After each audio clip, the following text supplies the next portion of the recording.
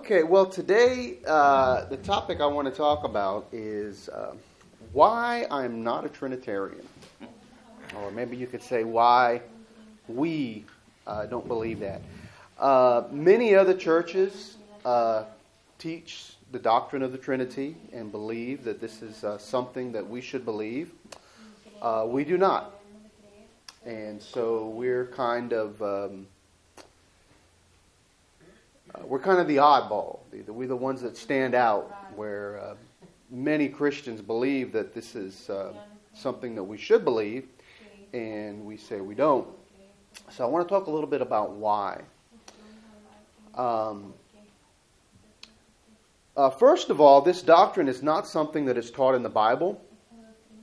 The terminology is not in the Bible. The word Trinity, you can search from cover to cover or pick up a good concordance, and you'll see that the word Trinity is never in the Bible.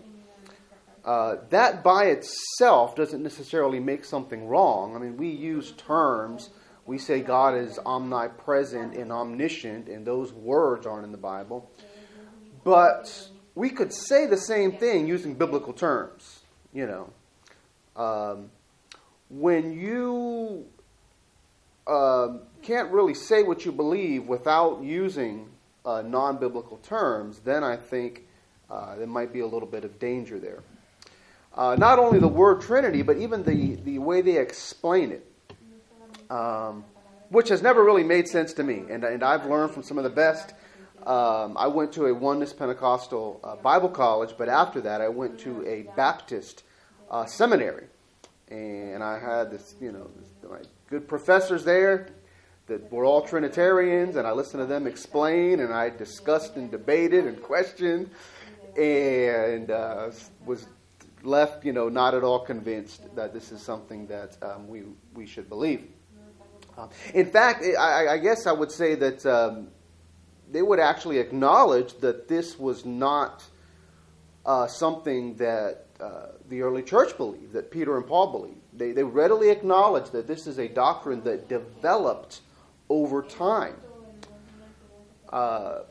It was clearly finalized in the year 325 AD. That's when we had the Council of Nicaea. Some would say the idea was around before then. It's not like they just got together one day and came up with it. But when the doctrine was creedalized and finalized and said, this is what the Trinity is and what we believe, that was around the year, it was in the year 325 AD at the Council of Nicaea. So if Jesus died in the year 30 or 33, there's a little bit of a debate, somewhere in the early 30s, 325, that's almost 300 years later. Now, to just give you some perspective, our country is only 200 and some years old. I mean, the United States was founded in 1776. In fact, my brother was born in 1976, so he was a bicentennial baby. But, you think of today, we think of George Washington and the Civil War and the Declaration of Independence. I mean, that was ages ago. We don't feel like, that's our time. We feel like that's a long time ago, And how much has changed in our country since the days of Washington and the founding fathers of our country. So this is even a greater time. And just the point I'm trying to make is, it sounds, 300 and something, that's close to Jesus. No, that's a long time for doctrines to change and things to develop. So, ultimately, we do not get our authority on what we believe from church history or from any council or creeds that were invented by man. We believe that the New Testament is sufficient. Well, the Bible is sufficient, but specifically the New Testament is what's more relevant to the church. We believe the Bible is sufficient to teach us what we need to know. Now, we don't diminish the working of the Spirit. We believe God's given us His Word and His Spirit, but you don't usually get doctrinal information in the prayer room. I'm not saying God can't do that, but we believe what He has given us in His Word is sufficient. So, we look to His Word. So anyway, Trinitarianism teaches that these are the words that they use. I'm going to tell you the terminology that they use. They say things like, they believe that there's one God. Of course, they have to say that. The Bible, says that God is one. The statement of faith for the people of Israel was Shema Yisrael, Yahweh Eloheinu, Yahweh Echad. We sing it a little different variation the kids sing in Sunday school. But listen, it means listen, Israel. Pay attention. Yahweh is our God, and Yahweh is one. And they were very adamant that God is one. So Trinitarians have to say that. Then at the same time they say, but He's three persons. Now, to me that doesn't make sense. Either there's one God or there's three gods. But to say one God but three persons doesn't say a lot to most of us. I'm kind of the opinion, I don't think the word persons is even a legitimate word, because the way that we think, if I say I'm a person, Brother Jason's a person, Brother Mendoza's a person, that's three people. Now, they don't say God is three people because, well, that sounds, like polytheism, multiple gods. So they use the word persons, but what exactly does that mean? It's not at all clear. But that's what they teach. God, there is one God, but He is three persons. So, and they say that they call the three persons of God, God the Father, God the Son, and God the Holy Spirit. Now again, to me the math doesn't add up. You have three persons. I would say people. They say three persons. The name of the first person is God the Father. The name of the other guy is God the Son. And the name of the third person is God the Spirit. And yet, here's one person, his name is God something. There's another person, his name. And yet at the end of the day, they still say that's only one God. Again, to me, the math doesn't add up. In the opinion of some of us, it's a bunch of statements that just don't make sense and don't add up. They say this, they say that, they say that. And at the end of the day, many people don't even understand exactly what it means. So, now I'm not saying we're going to completely understand everything about God. In fact, I'm going to talk about where the Bible does use the word mystery. It doesn't say the Trinity is a mystery. In fact, I'll go ahead and give it away now. But it says, 1 Timothy 3:16, great is the mystery of godliness. God was manifest in the flesh. Okay? The mystery is how God could become a man, be a human being, live in a human body, and still be God and fill the universe. God did not leave heaven empty when He came to earth and became a man. He did not vacate His throne. He was somehow, and that's the mystery. That's the big, I can't explain that. Okay? How He could be a man and yet still fill the universe is beyond me. But that's what the Bible does teach. The Bible does not say God is a Trinity. The term God the Father is in the Bible, but the other two are not. The term God the Son is not in Scripture. The term God the Spirit. In fact, the Bible many times calls Jesus the Son of God, not God who is the Son. Okay? They flip her. They take the biblical, I think it's about 45 times, calls Jesus the Son of God. And they take and flip it around and use a different term that, again, it's not biblical. So the question, the terminology is not biblical. The statements that they make are not biblical. And in my opinion, actually contradict some scriptures. But is their idea biblical or not?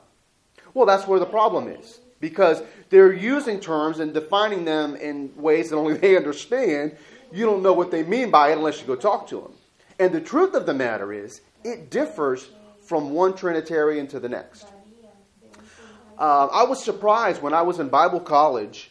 Brother Seagraves, who was the big theology teacher there at Christian Life College, when we took, I think it was Theology of the Church, he actually had a booklet that we had to read that he quoted many, many Trinitarians that expressed their view in a way that most of us wouldn't have much objection, except for the fact that they use the word Trinity and things like that. But the way they explained their view of God, it was very close to what we believe as Oneness Pentecostals. There are others that actually see three people, 1, 2, 3, you know. And so that, of course, we would obviously reject. But even if some Trinitarians can use the word Trinity and still believe something close to us, I still reject the doctrine and I reject the terminology because it is not biblical and I believe it is unnecessary and I believe it is something that was added by man later. Personally, I think it was probably influenced by Greek thought and not by biblical thought. Where as the church grew and slowly became the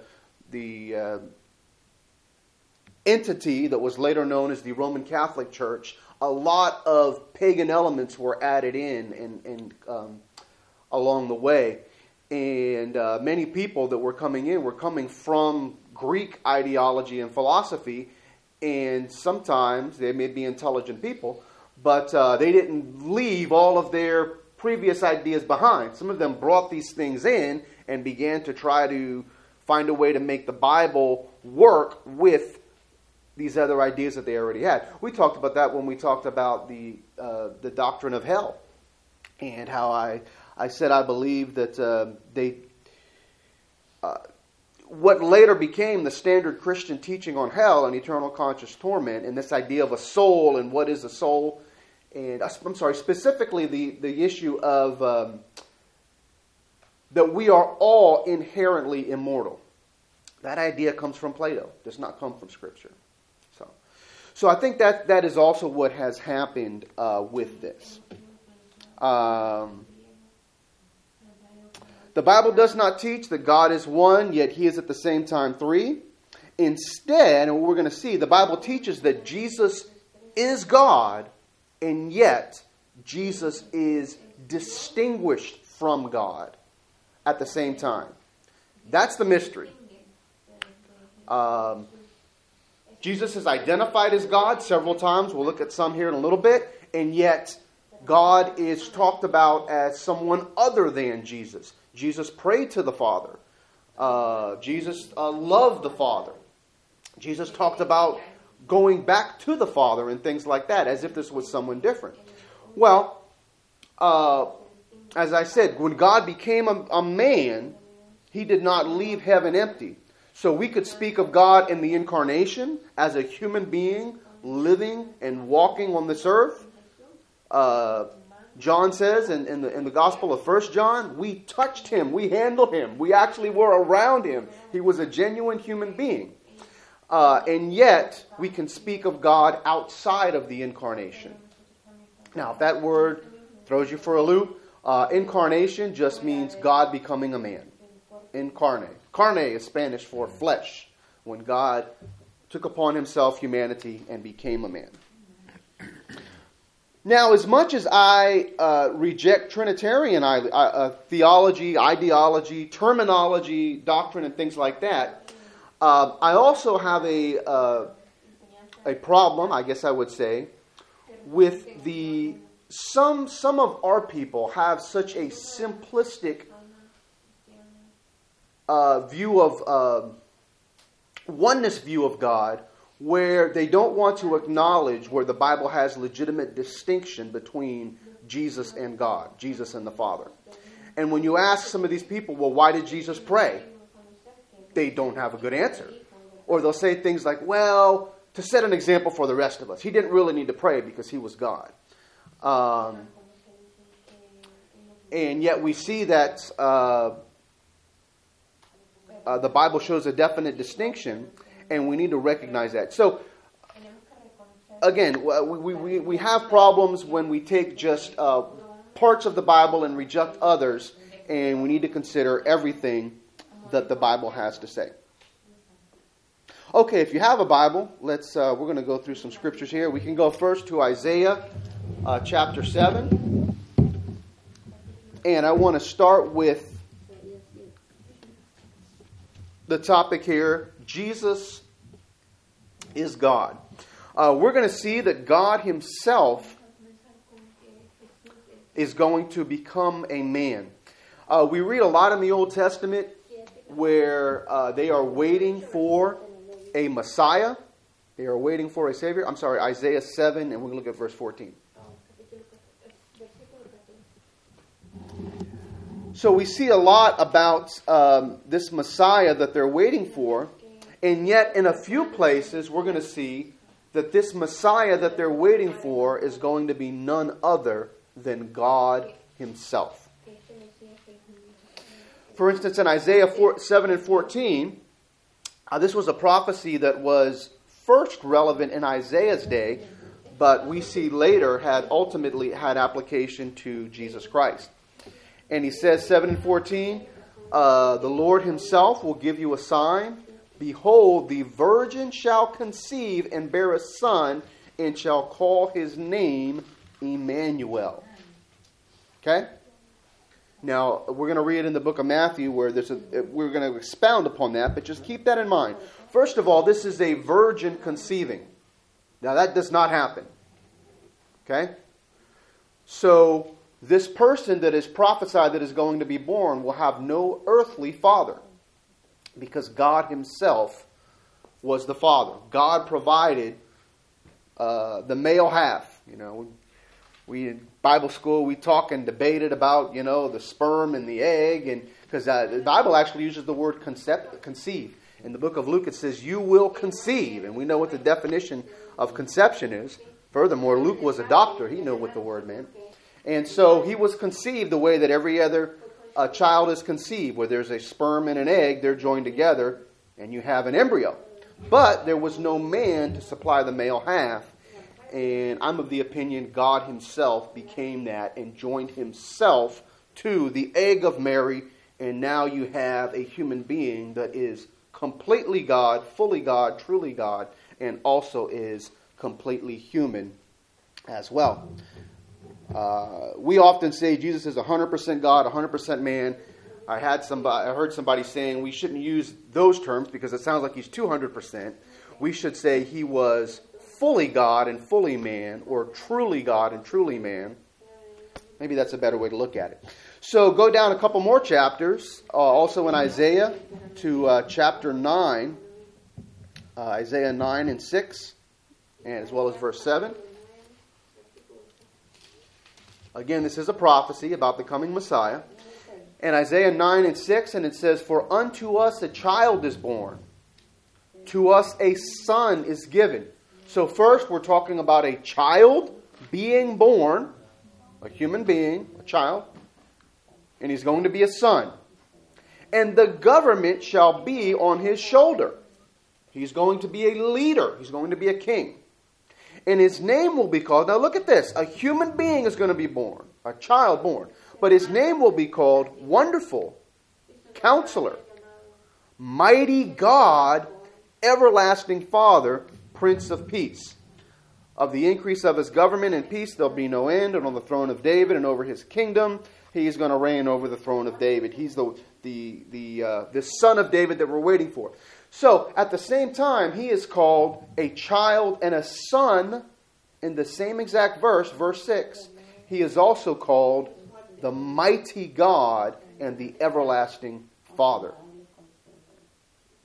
Again, how can you be father and son at the same time? How can you be a child being born and yet be called the mighty God? Well, I don't know. That's the mystery. The mystery is not how many persons are in the Godhead. The mystery is not, is there a Trinity? The mystery is here, Jesus is a genuine human being, and he's the mighty God. Jesus is the Son, and he's the everlasting Father. Now, Trinitarians will say Jesus is not the Father. They say very clearly, they say that the Son is God, but the Son is not the Father, the Son is not the Spirit. The Father is God, but the Father is not the Son. The Father is not the Spirit. And we need to keep these things separate. Well, here the Bible just called Jesus the Son and the Father all in the same verse. Anyone tells you Jesus is not the Father, you take them to Isaiah 9:6. Okay? Okay. Now, the one that we read a minute ago about the virgin conceiving and all that. Let's go to the New Testament, to Matthew chapter 1.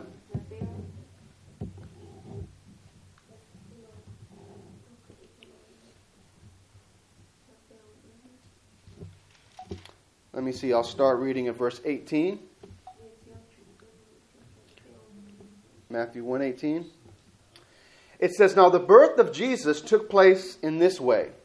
When his mother Mary had been engaged to Joseph," she was engaged, betrothed is an Old English word, fiance, okay? But before they came together, before they had marital relations, it says, she was discovered to be with child. It's a nice way of saying pregnant. Mary was pregnant from the Holy Spirit. Now let me just pause here again. Which one of the three persons is the father of Jesus? Oh, God the Father. Well, here it says the Holy Spirit is his father. What do you do with that? He is found to be with child from the Holy Spirit. So Jesus, we don't believe Jesus had two daddies. We don't believe in that kind of stuff, okay? We believe the Father and the Holy Spirit are the same person. And her husband Joseph, being a just man and did not want to put her to shame, was going to divorce her quietly. But as he considered these things, behold, an angel appeared to him, and he said, "Joseph, son of David, do not fear to take Mary as your wife." Here he repeats it again. Okay, verse 20. "For that which is conceived in her is from the Holy Spirit." Twice it says this conception took place by the Holy Spirit. Now, you don't have to have a PhD in genetics or biology to know the person that causes the conception, that is the Father. Okay? "She will bear his son, and you will call his name Emmanuel," which being interpreted means God with us. You guys see that? Verse 21. 21, 22, I'm sorry. 23. One of them. Okay, I'm sorry. Yeah, 23. "All these things took place to fulfill what the Lord had spoken by the prophet. Behold, the virgin shall conceive and bear a son, and they shall call him his name Emmanuel," which means God with us. My little preview of the scripture stopped at verse 21, so that's where I made a mistake. So, again, a child is going to be born by Mary, and the angel says, we're going to call him Emmanuel. And that was not his proper name. His proper name was Jesus. But people were called many things. Jacob was called Israel and Jacob at the same time. Jesus called Peter Simon. His name was Simon. He called him Peter, things like that. So, but he is also going to be called Emmanuel, which means God with us. That's what he is. Jesus is God with us. God himself became a man. You guys see that? Now, you don't have this in the Old Testament. That's why nobody in the Old Testament believed in the Trinity. That's why the Jews did not believe in the Trinity. This distinction started when God became a man. When God added the incarnation. Now that God became a man in the incarnation, you have God that fills the universe, if there is a universe, or whatever it is, he's everywhere. And then you have God in the incarnation as this man living on this earth. Now you can make a distinction. We can talk about God here and God here. It's all God, but now you have this distinction going on, and that's why you do not see this in the Old Testament. That's why the concept of the Trinity didn't exist. No one heard of it before. Okay? Okay, now let's also go to, well, you know what? I'll read some of these just for the save some time. You can write the verses down. Revelation 21, starting at the beginning. I saw a new heaven and a new earth, for the first heaven and the first earth had passed away, and there was no more sea. I saw the holy city, New Jerusalem, coming down out of heaven from God, prepared as a bride adorned for her husband. And I heard a loud voice from the throne saying, "Behold, the dwelling place of God is with man. He will dwell with them, and they will be his people, and God himself will be with them as their God." Okay? So, when Jesus was lived on here on this earth for about 30 years. There's a little bit of debate exactly how old he was when he died. Around 30 years, maybe 33 years. He ascended into heaven, but he's coming back, and he's going to live among us. And the book of Revelation says, when he returns and we are with him, that will be God himself among us. Okay? I'll read some more. Romans 5 and 12. Therefore, just as sin came into the world through one man, Romans.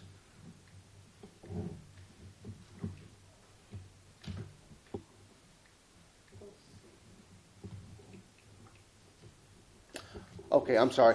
No, the point I want to make here in Romans, it says just as, Romans 5, 18 and 19. Therefore, as one trespass led to condemnation for all men, so one act of righteousness leads to justification and life for all men.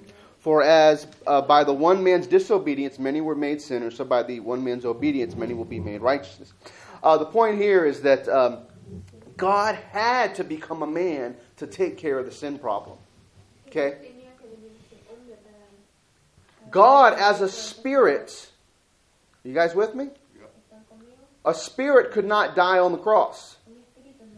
A spirit could not bleed and give his life and take our place and take our punishment and be a substitution for us as a spirit.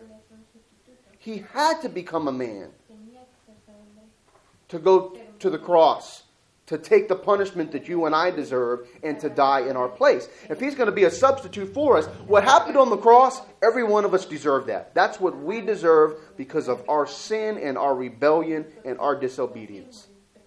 But God is so awesome and wonderful and full of love, he took that beating for us. But he couldn't do that as a spirit. He had to become a man, live in a body, take on genuine full human existence to take our place as our substitute. A man had to come and die. A spirit cannot be a sacrifice. Okay, moving on.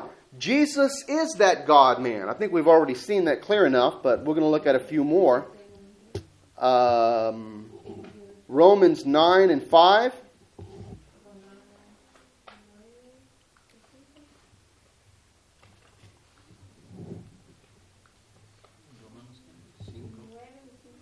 We're just going to look at a few verses in Scripture that say point blank refer to Jesus as God. Some people say, well, the Bible doesn't actually say that Jesus is God. Well, here's a few verses that say that. Not just one. Romans 9 and 5. Now, sometimes some of these read differently in different translations. I think I'm reading here from the ESV. So if yours sounds a little different, just compare it in another translation. To them, talking about the Jews, he says, to them belong the patriarchs, and from their race, according to the flesh, is the Christ, who is God over all, blessed forever. Amen. Now, the most natural way to understand what it's saying and to translate that into English is that Christ is God over all. Amen. Does your translation say that? Okay.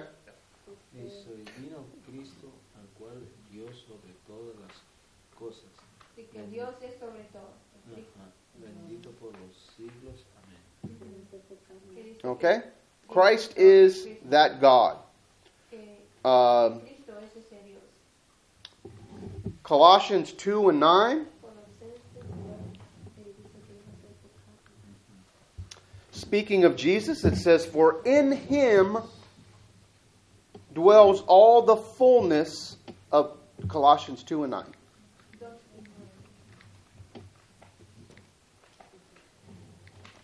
King James says Godhead, and that word can be problematic because that's a word Trinitarians use sometimes. And what exactly is a Godhead? I don't know. My translation here says the fullness of deity, the fullness of Godness, Godhood, God. In him dwells all the fullness of deity bodily.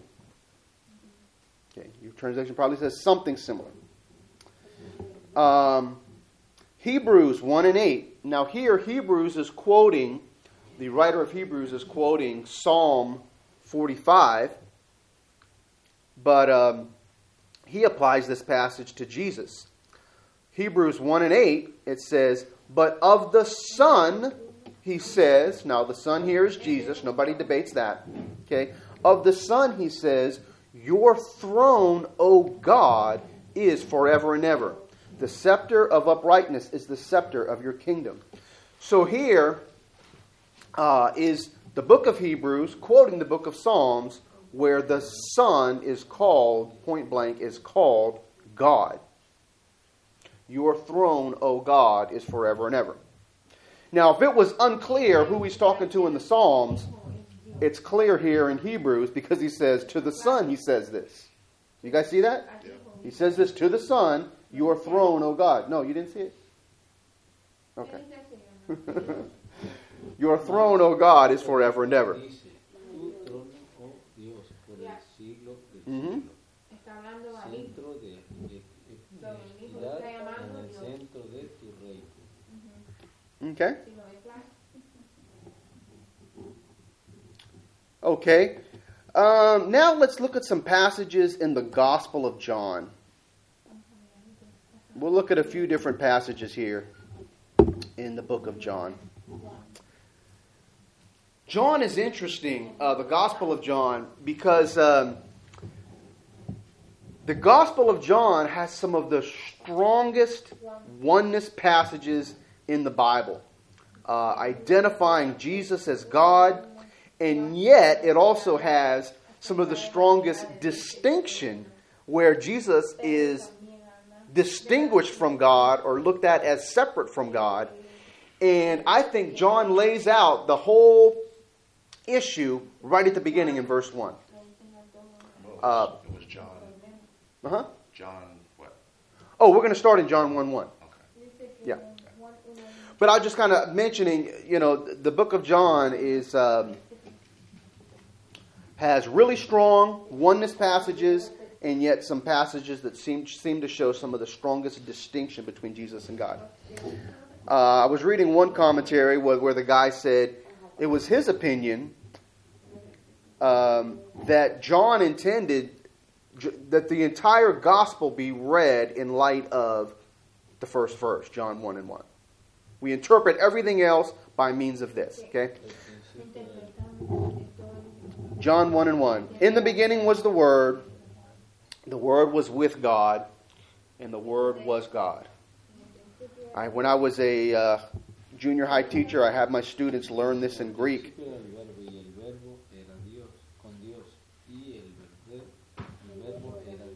Okay. Verba era Dios.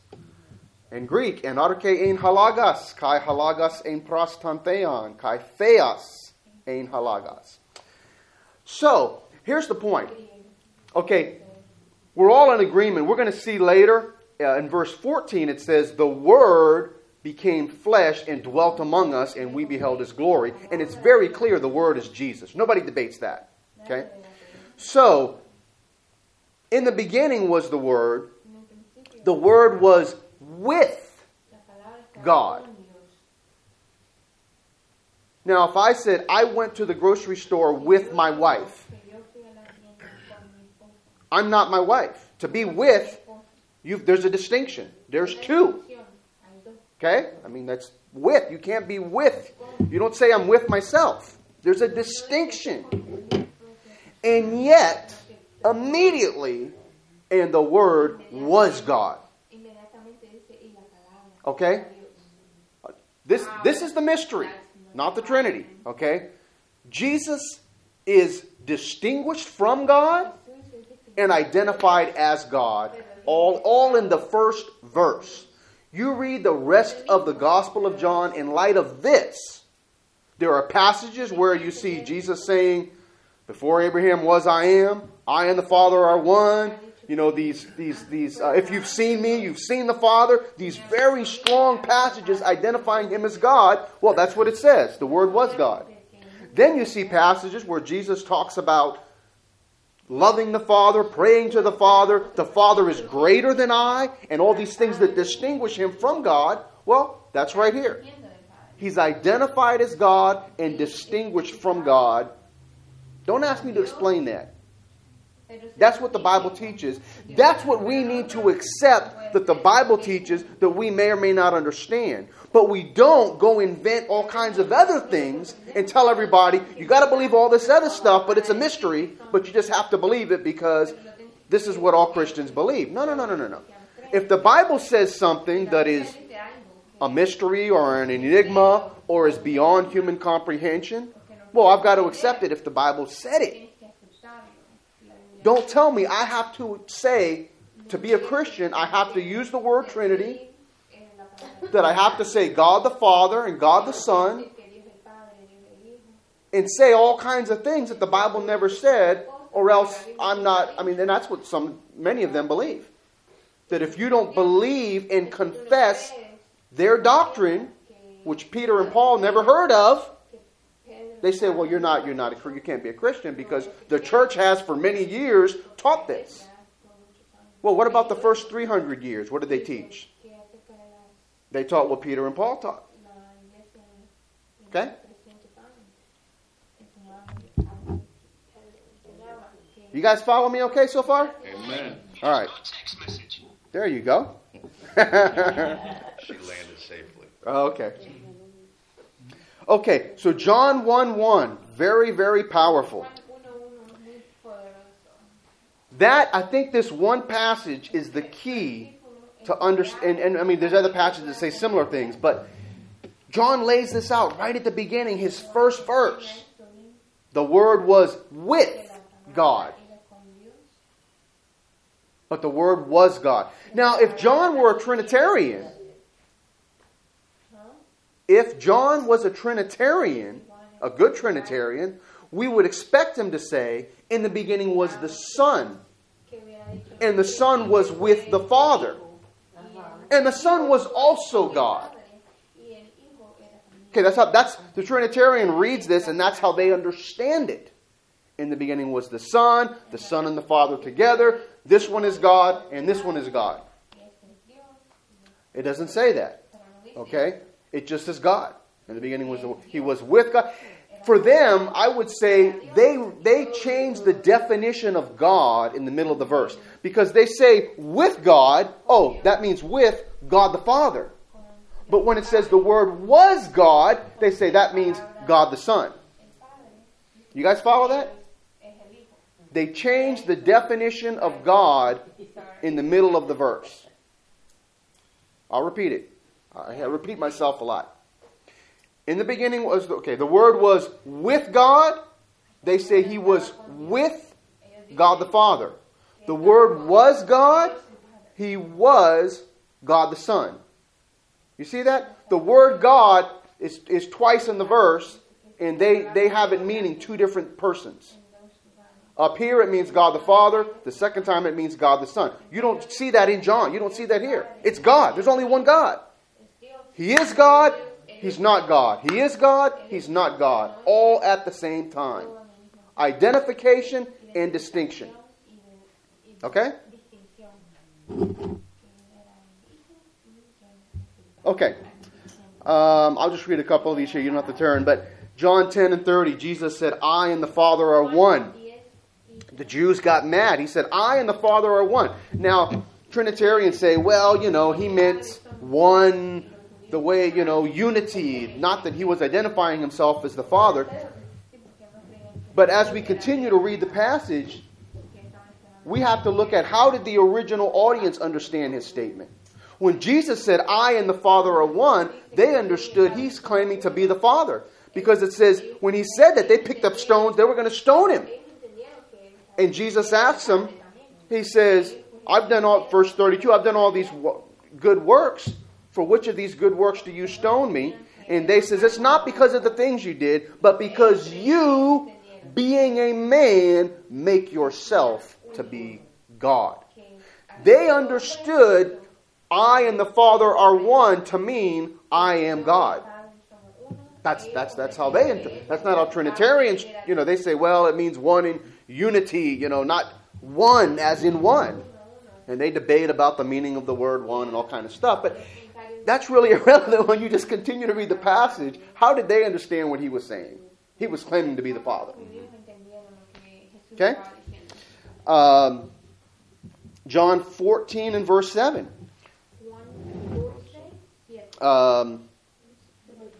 7 through 10. John 14. We're going to be in. Yeah, we've been in John for a little while. We're going to look at some passages here. He's asking who's speaking there. Jesus. Jesus is speaking. I am the Father of one. Yes. In verse 30, that's Jesus speaking. If you have a red letter Bible, it should be in red. Okay. John 14 and 7. Jesus says, "If you had known me, you would have known my Father also. From now on, you do know him and have seen him." See, now this is where some people say, well, look he's talking about the Father as if that's some other person. Again, remember John 1:1. He's identified as God. He's distinguished from God. But he's talking about the Father this, the Father that. And the disciples, they say, well, we want to see the Father also. We've seen you. Let's show us the Father. Philip said to him, Lord, show us the Father and we'll be happy. And Jesus said, have I been with you so long and you don't know who I am? Whoever has seen me has seen the Father. So how can you say, show us the Father? Now, again, Trinitarians say, well, one in unity and things like that. When a couple are married, we are one in unity. But as much as, no, I don't think I could say, if you've seen me, you've seen my wife. I mean, we're still different people. And sometimes we have different ideas, He is going beyond saying we are one in unity. They're not one like the three musketeers.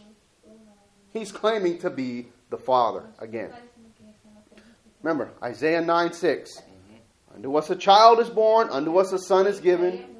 He will be called the mighty God and the everlasting Father. So there's not just one, but multiple passages identifying Jesus not only as God, but specifically as the Father. One more passage here in John 20 and 28.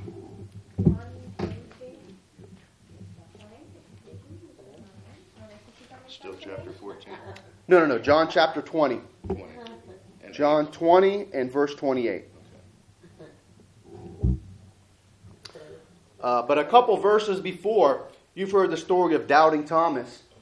But Thomas is saying, yeah, I'm not going to believe in him until I actually touch him and feel and know for sure you guys aren't seeing a hallucination or a mirage or something. I want to touch him and actually know this is the Jesus that because Jesus had died and they had been resurrected. And so finally, doubting Thomas sees him. He says, here, come here, touch, put your hand in my side. This is where they put the spear. I was up on the cross. They put the spear. It was right here. That's where, you can feel the hole is still there. You can see the nail prints in my hands. And Thomas was blown away. All he could do, John 20 and 28, Thomas answered him and he said, my Lord and my God. Now, don't think of this in the way people say, "Oh my God," today. He would never use God as a wow. Okay, they had too much respect for God to use. Oh, he just said, Like, oh my goodness, wow, it really is. No. He was calling him God, my Lord and my God. Now, no, Jesus didn't say, okay, Thomas, you went too far. You messed up. No. He says, have you believed because you have seen me? Blessed are those who have not seen and yet have believed. He did not rebuke Thomas. He didn't say you got it wrong. He accepted what he said. He called Jesus my Lord and my God. So those are some passages clearly identifying Jesus as God. Because again, some people say, well, the Bible never actually says that. Now, he didn't. Some people say, why didn't Jesus say, talk about it more? Well, because he was humble. He didn't want to go around bragging, let me tell you who I am. No, but in a few very clear places, we see Jesus clearly identified as God. So now we're going to look a little bit at the distinction where Jesus is distinguished from God. Jesus had limitations. The song that one of the songs the kids sing on Sunday mornings, Jesus grew in wisdom and in stature and in favor with God and man. God doesn't grow. And he grew, I could see, growing as a baby, but he grew in wisdom. Get ready for this.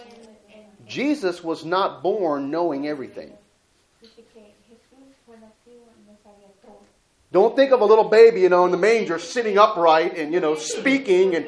No. He had to learn to talk. I'm sure he soiled his diapers and Mama had to change them. He took upon himself everything that it means to be human. And in doing that, he took upon limitations. Now, the classic passage on that is Philippians 4. I'm not going to go there right now, but I think I had the notes somewhere. I'm sorry, Philippians 2, verses 5 through 9, where Jesus humbled himself. We're not going to go there. But Jesus humbled himself. He emptied himself. He took upon the form of a servant. Therefore, God has highly exalted him. Okay, he calls God my God. I'm going to read some of these. If you want to turn there, you can, but I'm just going to mention them and read them. Matthew 27 and 46. About the ninth hour, Jesus is on the cross. He cried out with a loud voice, saying, this is it written in Aramaic and then translated, Eli, Eli, lema sabachthani, which means, my God, why have you forsaken me? Jesus called the Father my God. Matthew 27:46.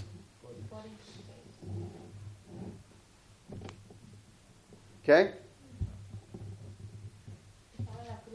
Jesus calls God my God.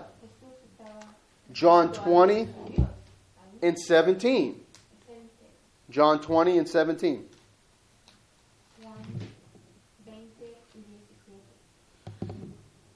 Jesus said to her, do not cling to me, because I have not yet ascended to the Father.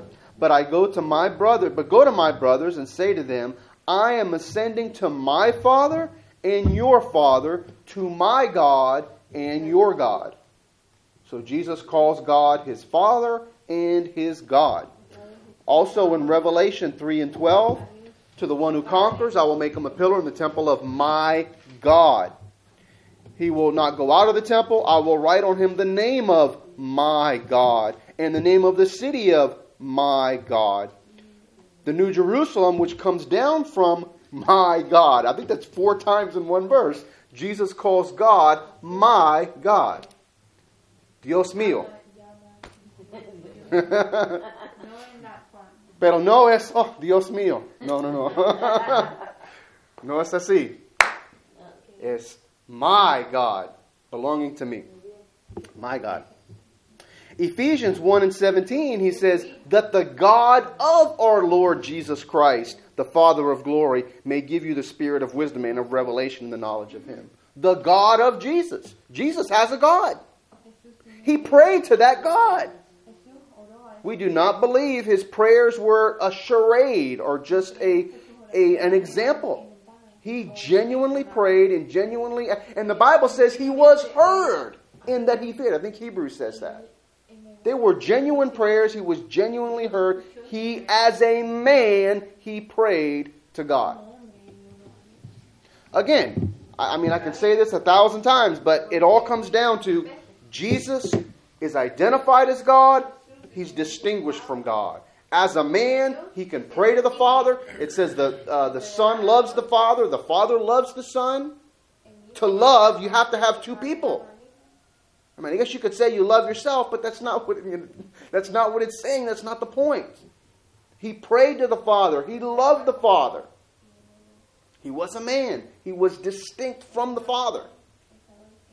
There were things he didn't know. In fact, I don't have the notes here, but in one place when he's talking about the second coming, he says, of that day and of that hour, no one knows, not even the angels, nor the Son, but only the Father. Jesus Christ says, I don't know when the second coming is. It says that in the Bible. I should have had the notes. I could prove it to you, but I'm telling the truth. You can look it up later. He says, of that day and hour, nobody knows, not even the angels, not even the Son, only the Father. As we saw in Luke, he grew in wisdom. He learned things. As a man, he was limited. He was distinguished from God. And yet, he is called God. He is identified as God. He accepted worship and things of that nature. He loved God and God loved him. I'll just read a couple quick. John 3:35. The Father loves the Son and has given all things into his hands. John 5:20. The Father loves the Son and shows him all that he himself is doing. John 10:17. For this reason the Father loves me. John 14:31. I do as the Father has commanded me, so that the world may know that I love the Father. Yeah, many times in John. I read a whole bunch of them. In John 15:9, as the Father have loved me, so I have loved you.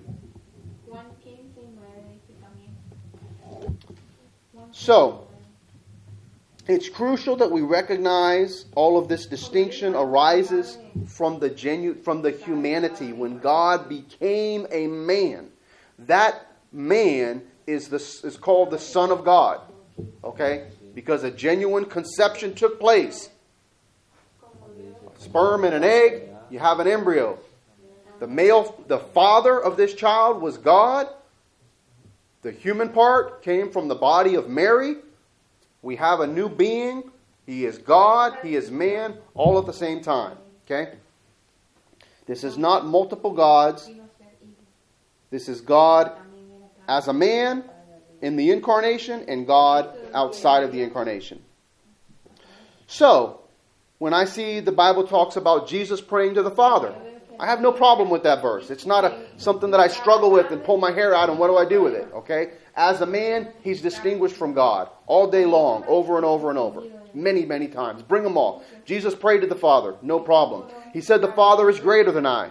No problem. The God of Jesus. Jesus is at the right hand of the Father. The Lord said unto my Lord. All these many, many passages that show a distinction between Jesus and God, the Bible's full of them. We're not going to try to explain them all away. They're there. As a man, he was distinct from God. Okay? It was in adding humanity that brought about the distinction. That's why you don't see this in the Old Testament. You don't see this before Bethlehem. You don't see the Son of God. Okay? If you do see any things referring to Jesus, they're prophetic about him coming one day. We don't actually see Father and Son in the Old Testament. Okay. Now, let's talk just a little bit about the Holy Spirit, the third person. So, Trinitarians will love to take you to all these passages that show the distinction between Father and Son. We have no problem with those, as I've tried to demonstrate here. We recognize that. Tell them, show me where... I saw the Son praying to the Father, the Son loving the Father. Show me the Spirit loving the Father. Show me the Spirit and the Father talking to one another. One time in the whole Bible. Show me this distinction that you see. Distinction between Jesus and God all day long. Yes. Show me the distinction between the Spirit and the Father, or the Spirit and the Son. You're going to have a much harder time. Simply, the Holy Spirit. God is holy. 1 Peter 1 and 16. It is written, you shall be holy, for I am holy. 1 Peter 1 and 16.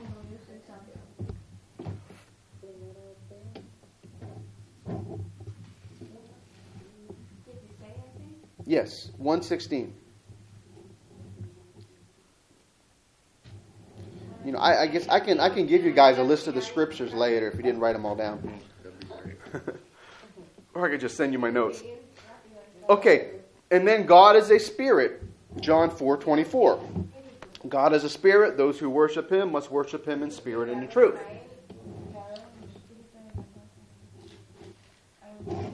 So, God is holy. God is a spirit. Do you see where we're going here? God is holy. God is a spirit. God is a Holy Spirit. This is not another person. Okay? And sometimes the Bible says the Spirit of God. Just like it says the Son of God. And that's a world of difference between saying God who is the Spirit, or second person or third person. I mean, I can speak of my spirit in the abstract, in the third person. One day my spirit will leave my body and go to heaven. Hopefully. If I serve God and, don't mess up. Eat your vegetables. Eat my vegetables. I can speak of my spirit in that abstract sense, but it's not another person. It's not somebody else. It's my spirit. Okay? When the Bible talks about the Spirit of God, God is holy, or the Holy Spirit, it's not some other person. It's the Spirit of God. The same Spirit of God you see in the Old Testament. This Genesis 1, the Spirit of God is there hovering over the waters, and He created the world.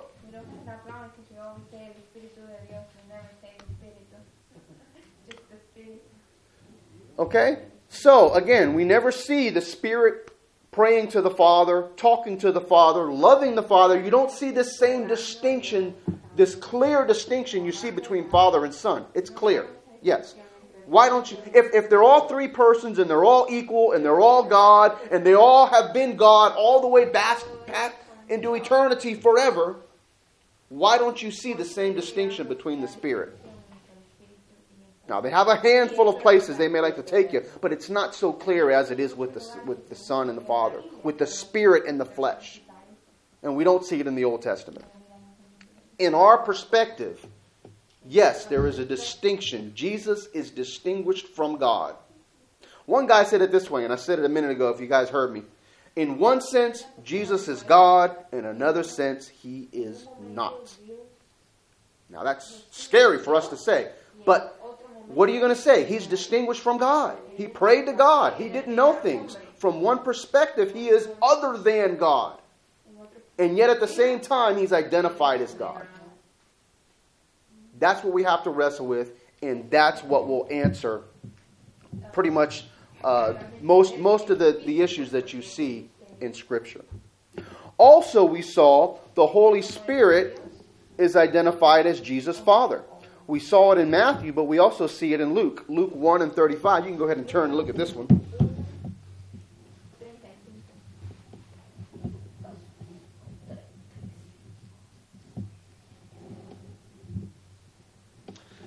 Jesus is one, at the same time, both God and other than God. All at the same time.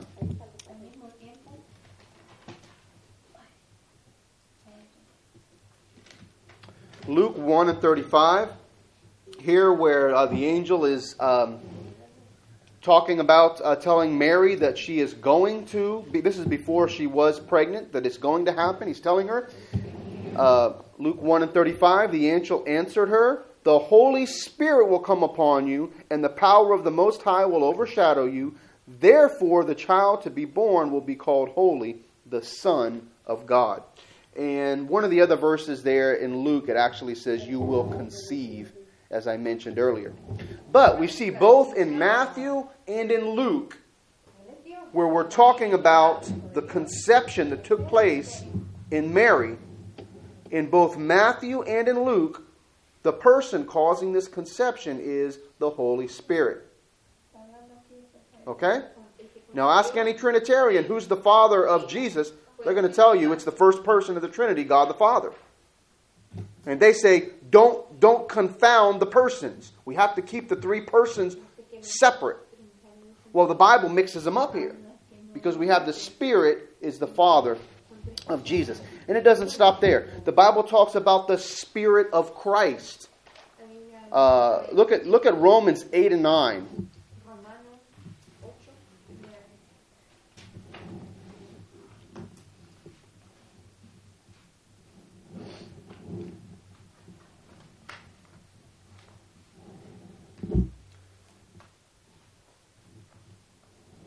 Okay, Romans 8 and 9.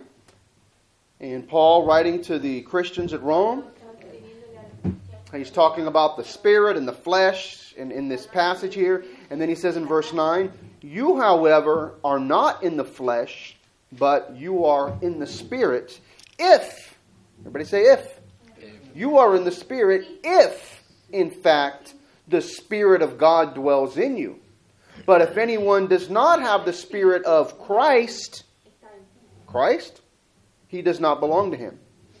So here in the same passage, he says, you need to have the Spirit of God. But if you don't have the Spirit of Christ, you don't belong to him. Well, come on, Paul. Aren't you, don't you know the doctrine of the Trinity? The persons are separate. Don't mix them up. Is it the Spirit of God? Or is it God the Spirit? Or is it the Spirit of Christ? Well, for us, there's no problem. It's the same person. We receive the Spirit of Jesus. We receive the Spirit of God that was hovering over the waters in Genesis 1. The Spirit of Christ when He lived and walked on this earth. The Holy Spirit that was poured out on the day of Pentecost. How many spirits are there? The Bible says there's one Spirit. Okay, another passage also mentions Spirit of Christ. 1 Peter 1:11.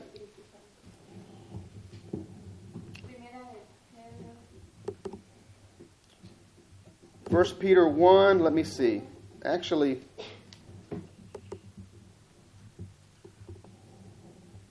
let's look at 10 and 11. Here, this is interesting.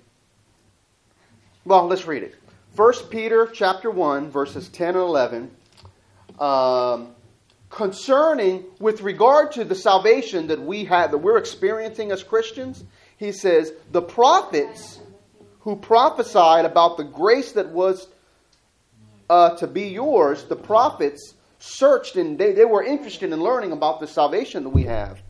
Inquiring, the prophets in the Old Testament, okay, Elijah and Jeremiah and Ezekiel, those guys, they were inquiring what person or time the Spirit of Christ in them was indicating when he predicted the sufferings of Christ and the subsequent glories. So Peter says the Spirit that was in the prophets in the Old Testament, the Holy Spirit, the Spirit of God that came upon the prophets and allowed them to prophesy, he calls that the Spirit of Christ.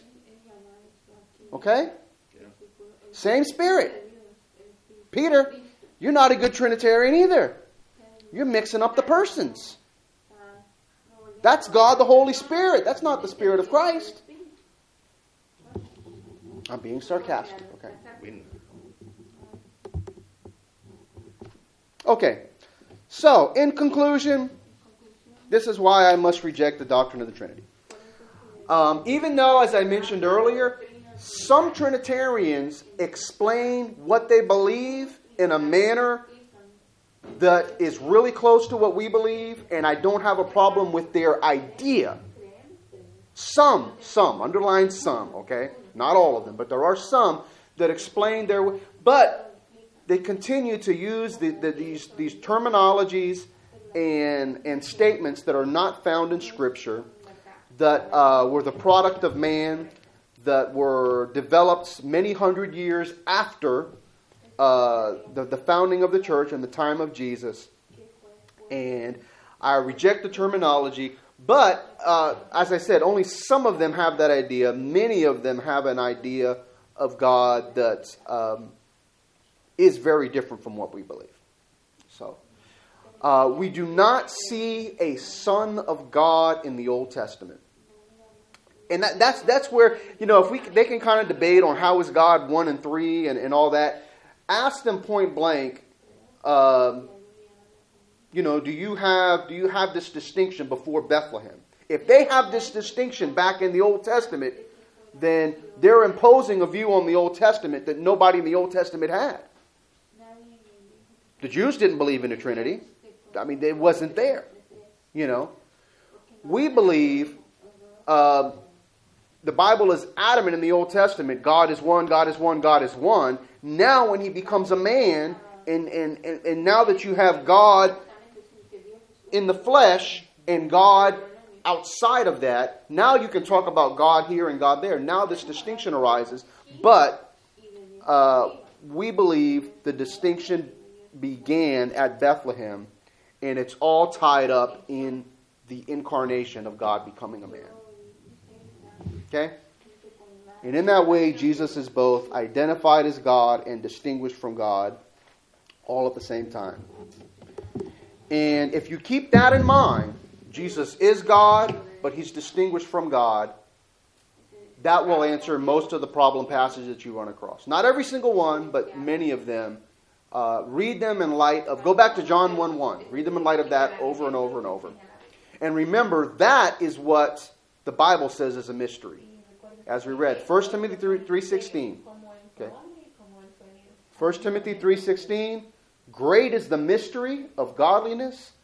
God was manifest in the flesh, justified in the spirit, seen of angels and all that. That's where the mystery is, God becoming a man. So they cannot, man cannot invent his own doctrine that the Bible doesn't teach and then say, well, it's a mystery. Well, it's a mystery because it only exists in your head. What the Bible says is a mystery or beyond our understanding, I will confess, but not the words of man that were added, that were not in Scripture. So, I hope I covered everything. Any questions? Anything I missed? That was pretty good. Brother Ted? Seems good to me. Okay.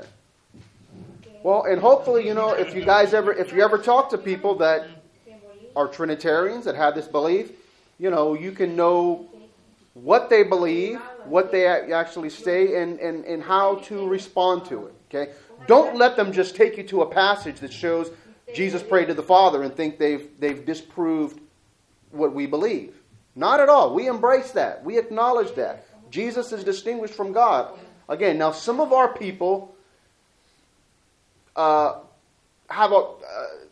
do that, but that's not what Oneness Pentecostals have traditionally believed. But some people, just in their limited understanding, have this idea, Jesus is God, period. No, Jesus is God, but there's also God out. God did not leave the throne of heaven empty when he came to the earth. When Jesus lifted up his eyes to heaven and he prayed to the Father, he was not looking in a mirror, or as somebody said, praying to his chest. Okay? God was everywhere, and God was uniquely in the incarnation, in the man of Jesus Christ at the same time. Also, let me say this. It's common among us to say things like, God robed himself in flesh, or things of that nature. Again, you get into trouble with that because that's terminology the Bible does not use. And in the words of, my mentor, Brother Seagraves, God did not put on Jesus Christ the way you put on a coat. And that's what it sounds like when we say God robed himself in flesh. He did not put on a body. He became a human being. Fully, completely. And he didn't just find some other normal human being. Some people's view of the oneness is, well, Jesus just had more Holy Ghost than we do. He was a complete human that had extra Holy Ghost. That's also insufficient. God became humanity. I didn't read the passage, but in Acts it says, take care of the church of God, which he has purchased with his own blood. God, Spirit doesn't have blood. God bought the church with the blood of the blood of this man is the blood of God. The flesh of Jesus is the flesh of God. God became a man fully, completely, with everything that it means to be a human being, yet did not diminish his divinity one bit. But in becoming human, as a human, he had limitations.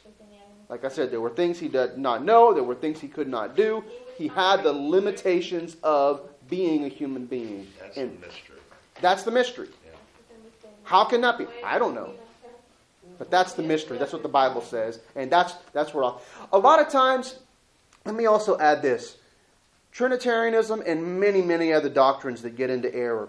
What they do is they take something that is a mystery and they try to explain the mystery.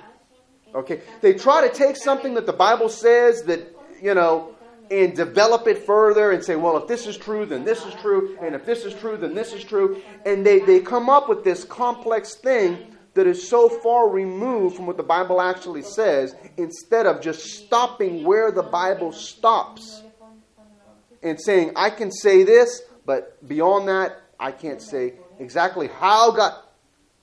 The Bible didn't tell me those answers. But we want to figure everything out and explain everything. And I think that's what happened in the early church. Again, where they're mixing Greek philosophy and ideas. And they wanted answers for everything. I mean, that's how they operated. And so they tried to explain things that the Bible does not explain. And in doing so, they went beyond things that the Bible says and actually got so far away that they actually went into error. So, we don't go back to a certain point in church history as apostolics. That's why we call ourselves apostolics. We go back to the time of the apostles, to the New Testament. In fact, I mentioned earlier, talking to one of my professors in seminary, and I says, you know what? If his view basically is that, Peter and Paul were naive, or that the theology that they had was primitive theology. And, to me that's a little bit arrogant to look at, the guys who wrote the New Testament and say that that's primitive. But I says, you know what? If they were naive, I'm happy being naive. Or I'm happy being primitive. If it was good enough for Peter and Paul, and I didn't have to wait 300 years for all of these Greek philosophers to come and explain things, it's sufficient. We don't need to go beyond what God has said. And in my view, it's not just that, we have less. Peter and Paul had a much greater revelation of who Jesus is than any, person who came many, many years later and only studied their writings and tried to explain it. I'm sorry, I just reject that. But that's the perspective of the professor and of many of those that hold to this ideology, is that these are things that the church developed, and who are we to reject them? I'm sorry, let me also add this. Another way to respond, to their view is, unless you're a Catholic, okay, if you're not a Catholic, if you're a Protestant, if you're a Baptist or a Lutheran or a Presbyterian or a Pentecostal, we all agree that somewhere along the way in church history, the church, I'm saying the institution that became the Catholic Church, somewhere along the way, we got away from what the Bible says. That's where the Reformation started. Martin Luther saying, I don't read about these indulgences in Scripture. And he took his thesis and nailed it to the door, and that started the Protestant Reformation, and that's how we all escaped the Catholic Church. So unless you're going to be Catholic, we all agree somewhere along the way, they got away from the original truth. The difference between us and the Trinitarians is we just go back a little bit further. You guys, you follow me on that? They go back to these councils in early church history, and that's where they say, this is true, but after that, the church messed up, and they added all these things, and worshiping Mary and idols and all kind of stuff. But they go back to this point in church history. We just go back further. We say, well, the church got into error sooner than you thought. You know, you read, the writings of Paul, and he's saying already there were people teaching other doctrines and warning the church to teach no other doctrine. Even if somebody writes a letter and claims it was from me, it was happening in their day. The book of Colossians, there was a big heresy that was going through that he had to write and respond to false doctrine coming into the church. There's all kinds of warning about false doctrine in the New Testament. In the Old Testament too. And in the Old Testament. So are you surprised that 300 years after the time of Jesus, that they would be teaching something that is not found in Scripture? Why would you think that this is the correct thing? Again, that's a mystery to me. So, okay, now I think I've covered all the bases. Any other questions? Yes, sir. Jesus, even in the flesh, he knows some stuff. Okay. He knew when he chose the people, the disciples. Okay. He knew. Let me. This is how this was presented to me. Again, from Brother Seagraves, he said, "We believe because the Bible clearly shows Jesus is limited. There were things he did not know. There were things he could not do. He took upon limitations. But we see he walked on water. He did miracles. This is the way it was told to me. Yes, he had all power, but he did not use that. The things that Jesus did, he didn't do this. Let me be clear. We believe Jesus was God, but the miracles and these things, he did not do these things as God, but as a man anointed by the Spirit of God. Because he told the disciples, oh, you think this is cool? I'm paraphrasing. Greater works than this will you do. He told them, all the stuff that I've done that you think is, you can do bigger stuff than this. And he gave them the ability and says, go, heal the sick, raise the dead. They had the ability to do the same miracles that he did. So this is how it was explained to me, is that we do not look at the miracles of Jesus to say, this is how we know Jesus is God, because he did these things that only God can do. But that he did these things as a man anointed by God. Now, when they said, give us the proof that you are who you say you are, he said, well, that's the resurrection. He gave them all kind of signs that he was from God, that God was with him, that God was using him. But the ultimate sign was, just as Jonah was in the belly of the whale, so I'll be in the belly of the earth, in the heart of the earth only 3 days. The resurrection is the proof, ultimately, in who he was. So, but I don't know, brother, that, that's how that was presented to me, and it kind of makes sense. That he, and I should have read it, but Philippians 2, I'll read it quick. I'm still safe, right? It's 2 minutes to 9, according to that clock. Philippians 2. Yes, this is the great humbling of Jesus. This passage is called the kenosis passage because the Greek word is kenosis, which means he emptied himself. He humbled himself.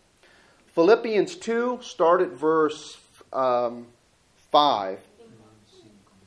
Philippians 2:5. Have this mind among yourself, which is yours in Christ Jesus. Okay, Jesus, who, although he was in the form of God, he did not consider this place of being equal with God a thing to be grasped or to be held onto. He let go of the appearance of being equal with God.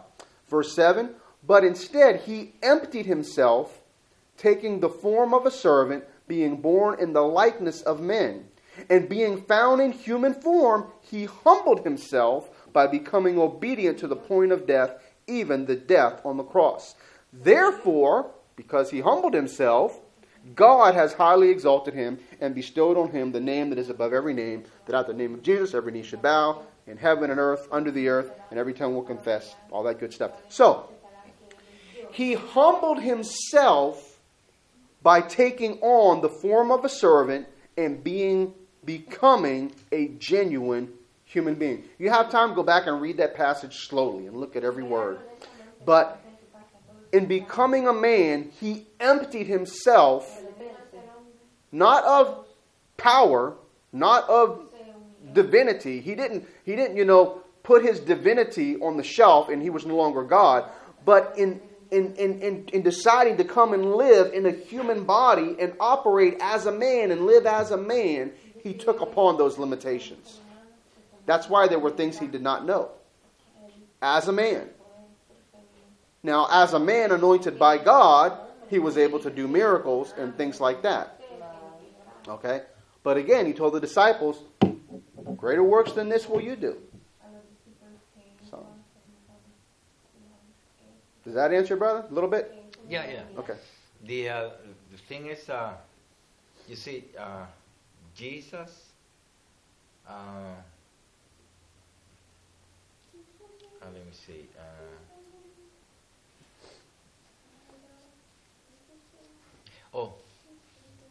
Jesus has everything that he did is to complete what is wrote from him about him.